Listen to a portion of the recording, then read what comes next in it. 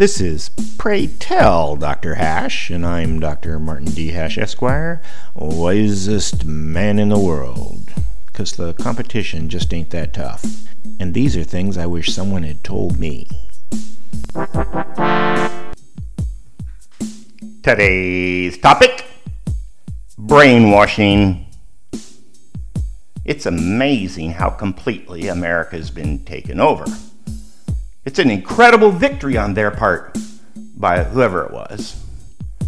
The naked power they exhibited without fear of reprisal is astounding. All stories, regardless of network, use the same narrative. Obvious collusion, including severe censorship of any competing narratives. And it was totally effective. The level of brainwashing among the general population is stunning. So much, in fact, that it makes me question my own brainwashing. I might just be a dinosaur from another brainwashing age. Maybe liberty isn't such a big deal, and maybe we should judge people by the color of their skin rather than the content of their character. Maybe the stock market will go up forever, and there are UFOs and ghosts. How would I know? Where would I go not to be brainwashed?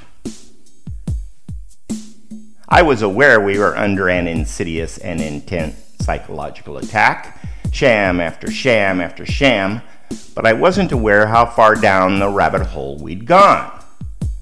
The response to the so-called pandemic is a perfect example. We don't even know if there really was a pandemic or if it was intentional.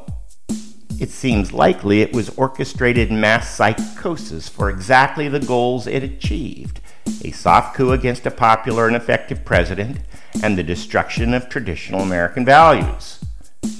What's even more surprising is the lack of pushback. Apparently, once someone's been brainwashed, the odds are they never come back to reality.